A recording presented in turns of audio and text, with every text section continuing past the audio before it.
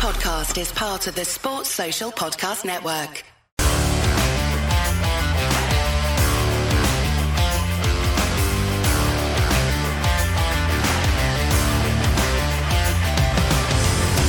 Hello and welcome back to a brand new DNF1 F1 podcast. I hope that you're all doing well and thank you as always for being here. It's great to have you along for a bit of F1 chat and discussion, and it's just me, just Adam here for this particular episode. And what I wanted to do is do a bit of a mini series where we discuss the new cars, talk a little bit about what I think of their designs, the liveries in particular, a couple of technical details on these new cars that we can see.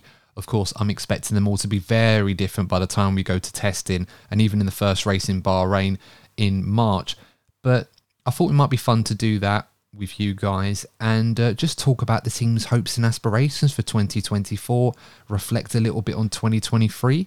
So let's see how we go. Of course, the first episode of this little mini series I wanted to do on the 2024 cars will feature the VF-24, the 2024 Haas Formula One car.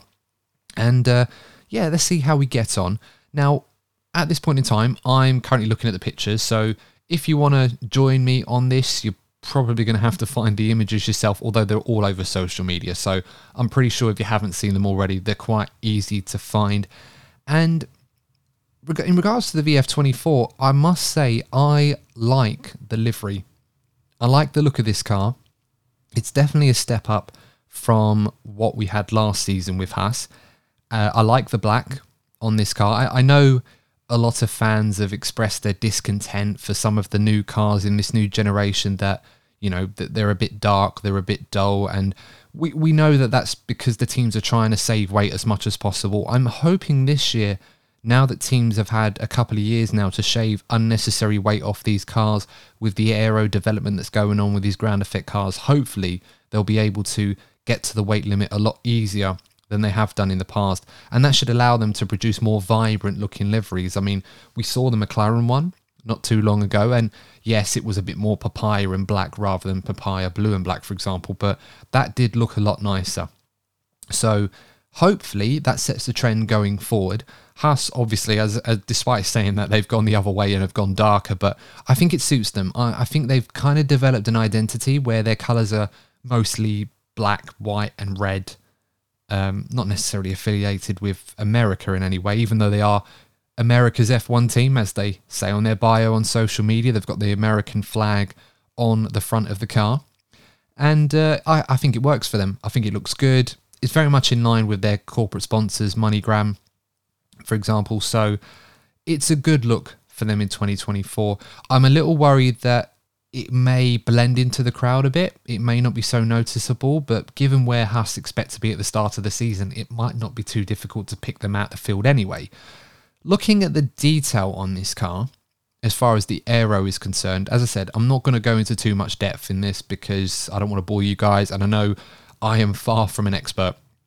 So I'm going to talk about a few things that I've noticed. For example, the side pods look a little bit different this season. It's very much in line with what Ferrari did earlier last season, where they went down the Red Bull route. Haas look like they've very much gone down that avenue as well. There doesn't seem to be a lot of detail on the diffuser, but I imagine that was deliberate from them to not really put that much detail in the render. It's very much covered off, so I suspect they're trying to keep that hidden as best as they can. There's a bit of change on the suspension. They've kept with a push rod, so that's obviously good for them. And I was reading up on some of the other aero characteristics of this Haas, and as I said, it very much seems to be an evolution on what they introduced in the US Grand Prix in 2023, where they were trying to put together a pretty significant upgrade. This looks like an evolution on that. I'm sure there'll be plenty more detail on this car as we see it in pre-season testing itself. So there are some encouraging signs for Haas.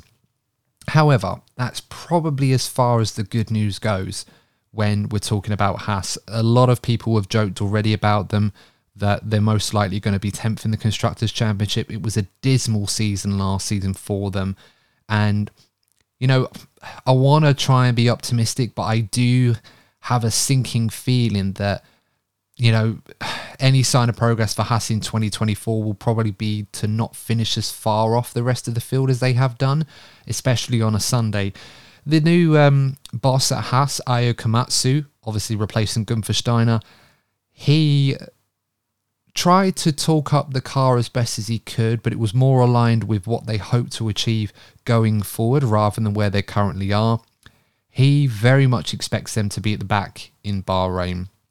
Just reading the press release that Haas put out in the interviews talking about this new car, and he says it right here, saying new team principal Ayo Komatsu says Haas expects to be at the back of the grid at the Bahrain Grand Prix because it lost so much development time with the VF-24.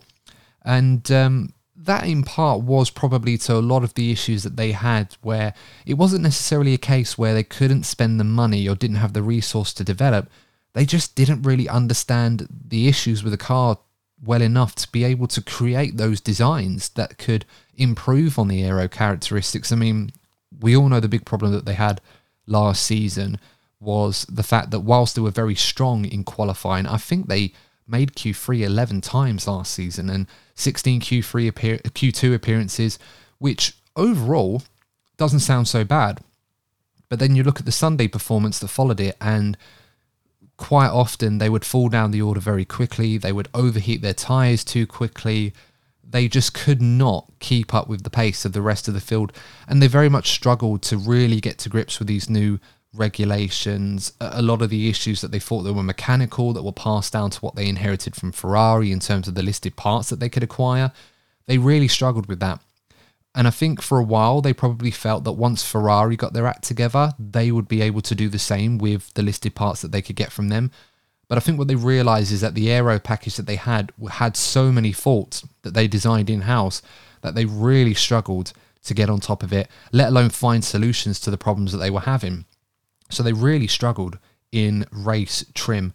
And that's obviously seems to be the focus of improving for 2024. As we said, as we saw already in the US Grand Prix, it looked like they had made a step forward in that regard, but they were still a long way off the rest of the field. Just going through this press release, some of the quotes from Ayo Komatsu, the new team boss there, he was saying that out of the gates in Bahrain, he still thinks that they're going to be towards the back of the grid, if not last. And then he went on to say that since he'd become team principal, he's spent a lot of time talking to managers, both in the UK and Italy, where Haas, of course, have bases at Maranello and, of course, in the UK. And they're excited because it's an opportunity to improve, and there are areas for improvement everywhere. Now, he did say something quite interesting where it was a thinly veiled dig, I think, towards the previous regime of Gunther Steiner and Simone Resta, the former technical director. And he felt not only was there a lack of communication, but there just seemed to be a lack of a plan for this car going forward and how to improve it. And we know Simone Resta, when he left Haas, he cited a lack of motivation as one of the reasons to why he just didn't want to be there anymore. Gunther Steiner obviously fell out with Gene Haas over their plans for what to do to take the team forward. Gene seemed to be of the opinion that the Haas team needed to make better use of its resources. Gunther felt that the team needed to invest more in it, or they only needed to invest more in its resources in order to take the team forward. They've since gone. Ayo Komatsu is now running the show at the team, and he seems to be the opinion that things will get better. They just need to open the lines of communication better. The dialogue between the UK and the Italian factories at Maranello need to be better, and hopefully, for Haas's sake, he's right. Hopefully that will be the case. Haas can improve things at the factory, and hopefully that will improve in terms of creating better parts, which will translate to better performance on the track. Because this is a team that quite often is, it's associated as being a team that is very good at the start of the season and then struggles to maintain that as the season goes on. It's very hard for them to develop the car and keep pace with the rest of the field, as they tend to get out-developed. So if Haas are starting on the back foot and are starting at the back of the field, they're going to have a very tough time of overcoming those problems and trying to make way through the field and try and climb up the order. Ayo himself was talking about the difficulties that they had last season, where they just weren't able to develop the car the way they wanted. And if they'd known how difficult it was going to be, perhaps in hindsight, they could have focused development on the VF-24 better, which would have put them in a better position at this point, heading into the season opener and preseason testing. They weren't able to do that, so they are already on the back foot by the sounds of it. But hopefully for their sake, they'll be able to improve going forward. He did go on to say, of course, that the drivers will play a stronger role too. He said last year, in terms of subjective feedback from the drivers, their understanding of what the weakness of the car was clear. However, we weren't able to reflect that in our car development program. So with the changes we made in that team, we aim to address this issue with our drivers more in the loop of development paths so that nothing gets lost.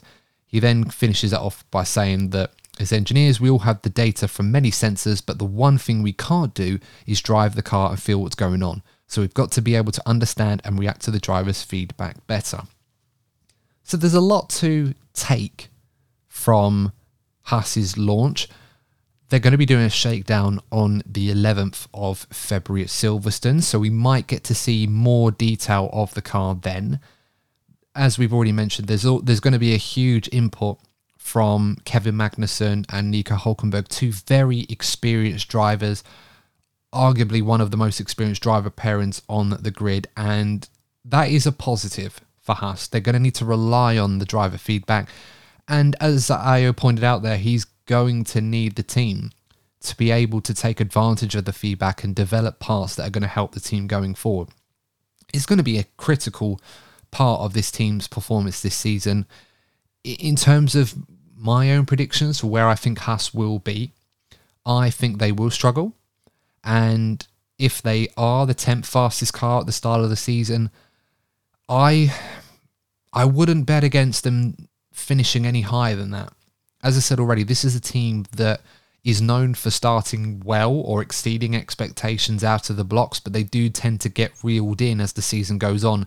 So if they're already starting on the back foot, there's a good chance that they're not exactly going to be progressing relative to the rest of the competition. So we'll have to wait and see, and we'll have to be hopeful. But as far as my verdict goes with Haas, the car looks good in terms of delivery. I like it. In terms of the darker ones that we're going to see, and we have seen, I think it's one of the better ones. But it's going to be hard for them to be noticeable. It's going to be hard for them to stick out. The fact that Gunther Steiner is not there anymore, I think we're going to find out how important he was to the team. You know, they're not going to get as much airtime. I think they will at the beginning, because obviously there'll be a lot of focus on Ayo and what he has to bring to the team, and obviously his plans for internal development and trying to improve things with the team that were, you know, lacking under the previous regime. But I think if Haas aren't making significant progress and are falling back relative to the rest of the competition, there's going to be very little attention on them, as we saw a couple of years ago when Schumacher and Nikita Mazepin were driving for them in 2021, and that car was absolutely nowhere. And obviously with no Gunther around, that fanfare and that interest is obviously going to fade as well. So it's going to be very important for Haas to try and make progress where they can. I hope for their sake that they will, because nobody wants to see anyone straggling or looking out of place in this competition at the moment, especially when it's as tight as it probably has been across the board. So we'll have to wait and see. But let me know your thoughts on the 2024 Haas. Do you like the look of the car? What are your expectations for them in 2024? And don't forget to join me for tomorrow's episode, where we're going to be discussing the Williams. And then, of course, we'll be back again on Wednesday to discuss the Stake car, and so far and so forth. I think this week, just looking at the calendar, actually, I'm just going to bring that up on my phone before we sign this one off. And so we've done Haas. Then on Tuesday, we're going to be doing Williams. Then we're going to do Stake on Wednesday. Thursday, we're going to be covering Alpine. And then on Friday, we're going to be doing the Vija Cash App Red Bull car, or VCarb, or RB, formerly AlphaTauri. You get the drill on that one. So that'll be the first 5 done. And then, of course, the week after, we'll be doing Aston Martin, Ferrari, McLaren, Mercedes, and Red Bull. So I hope that was okay, guys. I hope that you enjoyed listening to my thoughts on that one. Let me know your thoughts. I'll be very interested to hear your thoughts on these new cars as and when we talk about them. And as always, make sure to like and follow the show if you are new. Hope that you enjoyed it. If you think that we're worthy, please leave us a 5-star review. I will be reading out some 5-star reviews soon. I'm not going to do it on this particular episode or some of the other ones. I think I might save that for a more regular episode, because quite a few of you have very generously sent us 5-star reviews, so I'm really grateful for that, and I don't want your patronage to go ignored. So I will be reading those out as our way of saying thank you. And of course, if you're new and you want to do the same and you want yours read out, please leave us a 5-star review on Spotify or Apple Podcast. I'd really appreciate that. But until next time, guys, thanks for tuning in as always. Come back tomorrow as we're going to be talking about the Williams for 2024. What have they got cooking over at the Williams factory? I'm looking forward to seeing what that one's going to look like. It's one of my favourite cars on the grid. But until then, guys, take care as always. Stay safe. Thanks for tuning in. And we'll see you in the next episode of the DNF1 F1 podcast. And remember, as always, if you're not first, you're probably DNF1. Take care.